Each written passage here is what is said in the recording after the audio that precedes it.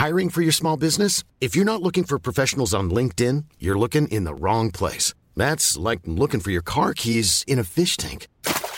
LinkedIn helps you hire professionals you can't find anywhere else, even those who aren't actively searching for a new job but might be open to the perfect role. In a given month, over 70% of LinkedIn users don't even visit other leading job sites. So start looking in the right place. With LinkedIn, you can hire professionals like a professional. Post your free job on linkedin.com/people today.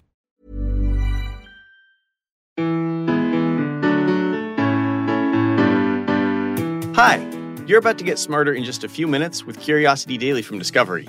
Time flies when you're learning super cool stuff. I'm Nate. And I'm Callie. If you're dropping in for the first time, welcome to Curiosity, where we aim to blow your mind by helping you to grow your mind. If you're a loyal listener, welcome back.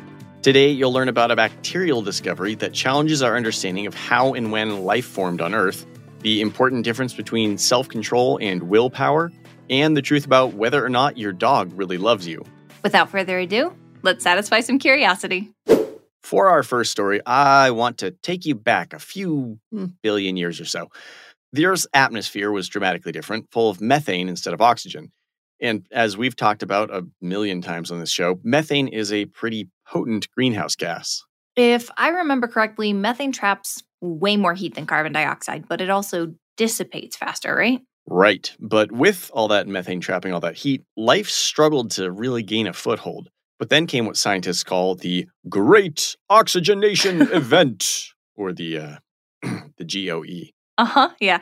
I'm assuming that's when oxygen started to replace methane as a dominant gas. Yeah. And once the oceans and the atmosphere were flush with oxygen, the Earth cooled considerably and little creatures began popping up everywhere, just slooshing and crawling their way into existence. Okay, so why did oxygen suddenly replace methane? Where did it come from? Was it outer space? Was it a comet? No, not quite. Think bacteria. Hold up, you said there was no life back then. Life struggled. It was limited, but it wasn't none.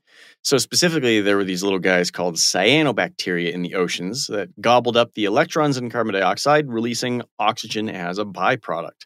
Slowly, over a span of, say, 200 to 300 million years, enough oxygen piled up in the oceans that it started escaping into the atmosphere. But that's when things get really interesting because of photosynthesis. Okay, and photosynthesis, as we all know, turns sunlight, water, and CO2 into energy and oxygen. Yes, but scientists think that these cyanobacteria shifted from anoxygenic photosynthesis, which is actually a type of photosynthesis that doesn't release oxygen, to oxygenic photosynthesis, which is what you just described. Okay, wait, so back up. You mean that there's a kind of photosynthesis that doesn't release oxygen? Some algae and bacteria, and even a few plant species, still use that kind of photosynthesis. So the big puzzle they've been trying to piece together is, when did oxygenic photosynthesis evolve? Well, they may have found the answer in the fossilized rock of Australia and Canada in a mind-blowing discovery of 1.75 billion-year-old fossilized bacteria. 1.75? How on earth did it survive that long, and how did they find it? Great question. What's even more impressive is that these teensy structures are about as long as a strand of hair is wide. They're called the thylakoid membranes, and they're essential for oxygenic photosynthesis. And here's the thing, at that age, they are at least 1.2 billion years older than scientists thought possible. So they thought the kind of photosynthesis that produces oxygen didn't evolve until 1.2 billion years after these guys were around. How could they have been so wrong? I mean, that's not exactly a rounding error. Scientists base all their theories on evidence, right? And fossil evidence is obviously the gold standard, but not a lot of fossil evidence can survive nearly 2 billion years of wild climate swings or the massive earth-grinding geological forces. Or volcanoes, or water erosion, heat, cold, ice, fire. Yeah, exactly. So these discoveries are extra special and are forcing scientists to rethink just how and when life started to really bloom on Earth. And I would guess that this also has implications for other planets, too. Like, the more we know about our early atmosphere and how life can grow out of rock and methane and just a little bit of water, the more we can know the possibility of finding life somewhere else. Bingo. The Earth, as it turns out, is just another planet. I mean, obviously to us it's pretty special, but All of these discoveries not only help us understand where we came from, but also where a place like Mars might be headed. Nate, would you say you have more self-control or more willpower? I'm not really sure what the difference is between self-control and willpower, so... Okay. So that is actually a debate that has been raging in social science circles these days. Some argue that there is a distinction between self-control and willpower, and that it's important for people to know the difference so they can be more successful in achieving their goals. Okay, so what is the difference? All right, a great example, bear with me here, is from Homer's epic poem, The Odyssey. All right. It's been a while since I've read that, but I think I can remember. The character Odysseus just goes on an epic journey all around the known world. Lots of adventures, right? Yeah, basically.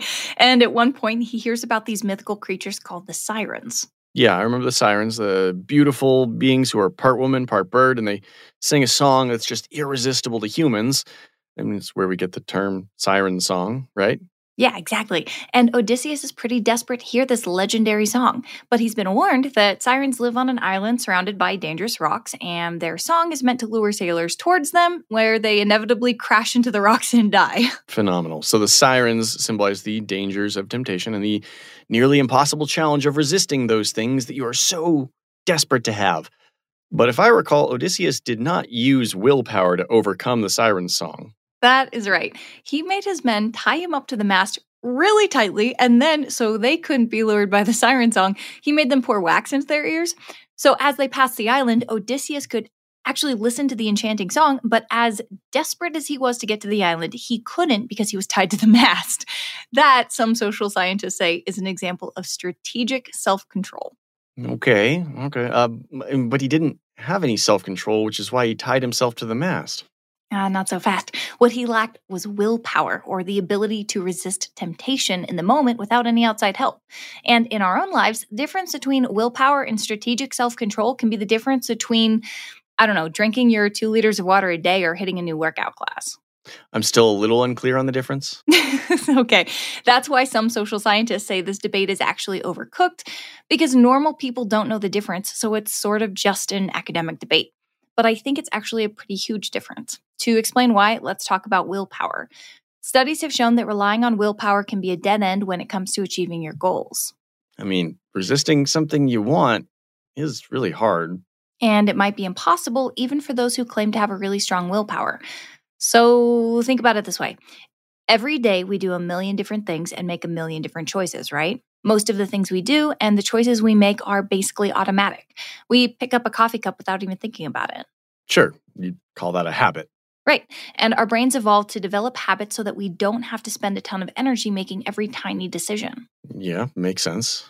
So let's say we are so used to having a massive cup of black coffee in the morning, don't even think about it anymore. Our brains evolved to help us take decision making out of the equation. So in other words, to stop drinking coffee using willpower would mean we'd have to defeat millions of years of evolution. Yeah, lots of research has shown that using willpower alone is actually a good way to fail. But strategic self-control, on the other hand, tying yourself to the proverbial mast. I mean, a really dramatic example, but yes. In the case of the coffee, you accept that, oh my gosh, the coffee that you want in the morning is impossible to resist, so you make a plan.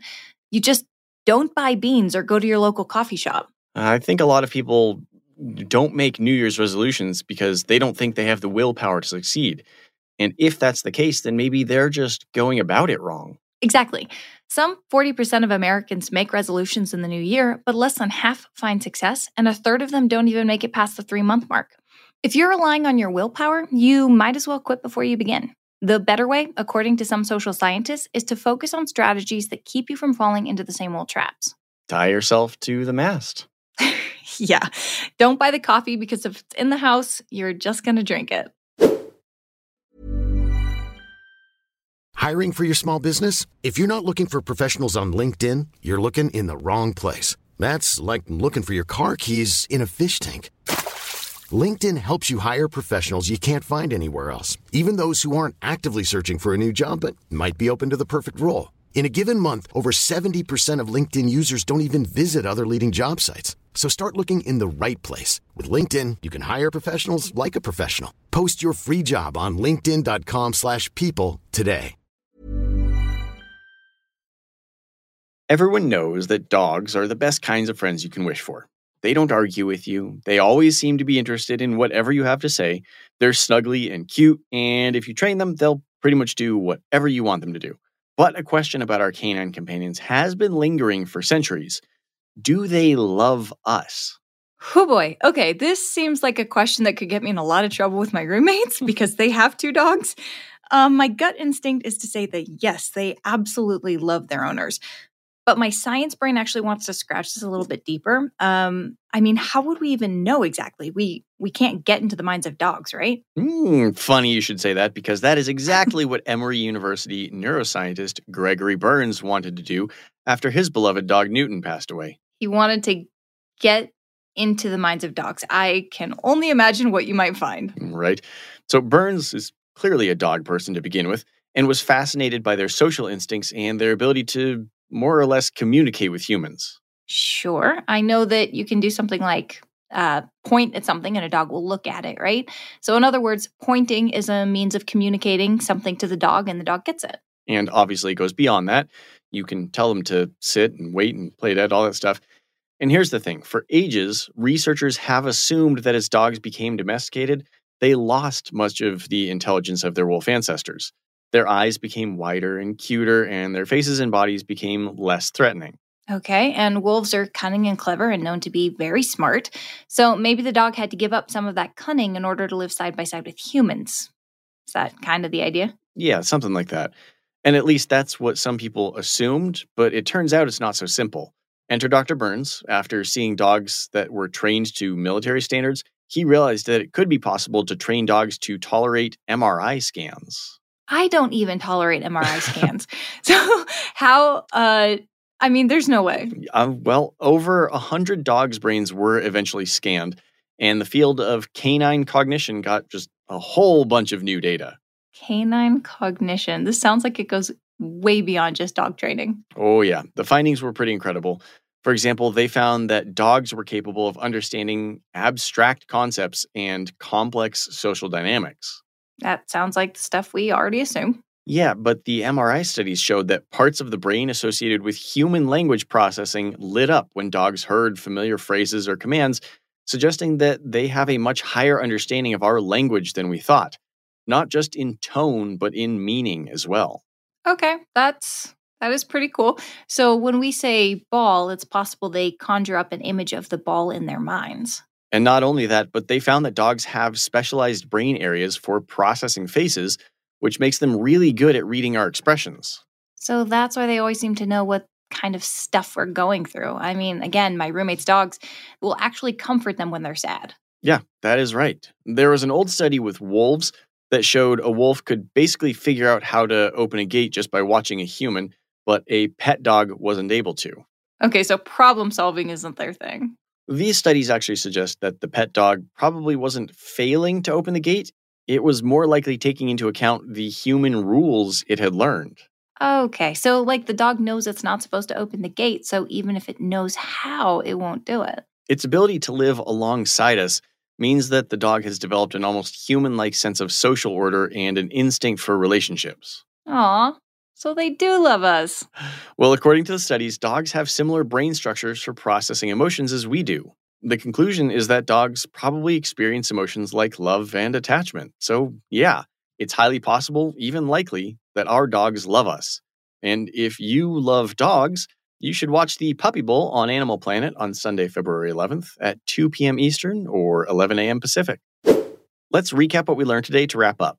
Scientists have discovered 1.75 billion-year-old fossils in Australia and Canada, offering a sneak peek at the early days of photosynthesis, the process that's key for life as we know it, reshaping what we thought we knew about the start of complex life on our planet. Social scientists are suggesting that we should differentiate between willpower and self-control when it comes to achieving our goals or breaking bad habits. Willpower is when you try to resist a temptation without help, while strategic self-control involves making a plan that takes temptation out of the equation. A new study using MRI tech on canines has revealed that dogs possess deep emotional intelligence and experience emotions like love and attachment similar to humans. So yeah, your dog probably loves you. And if you love dogs, watch the Puppy Bowl on Animal Planet on Sunday, February 11th at 2 p.m. Eastern or 11 a.m. Pacific. Curiosity Daily is produced by Wheelhouse DNA for Discovery. You can find our show wherever you get your podcasts, and we love if you could leave us a 5-star review on Apple Podcasts or Spotify. Our Discovery executive producer is Dominique Vu. Our Wheelhouse DNA executive producer is Cassie Berman. This show is hosted by Callie Gade and Nate Bonham. Our producer is Kiara Noni, and our associate producer is Kimaya Floyd. Writing is done by Sam Osterhout. Sound design, audio engineering, and editing by Nick Karasamy. I'm Nate Bonham. And I'm Callie Gade. We'll see you next week.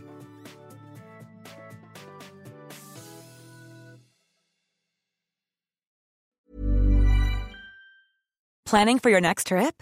Elevate your travel style with Quince. Quince has all the jet-setting essentials you'll want for your next getaway, like European linen, premium luggage options, buttery soft Italian leather bags, and so much more. And is all priced at 50 to 80% less than similar brands. Plus, Quince only works with factories that use safe and ethical manufacturing practices. Pack your bags with high-quality essentials you'll be wearing for vacations to come with Quince. Go to quince.com/pack for free shipping and 365-day returns.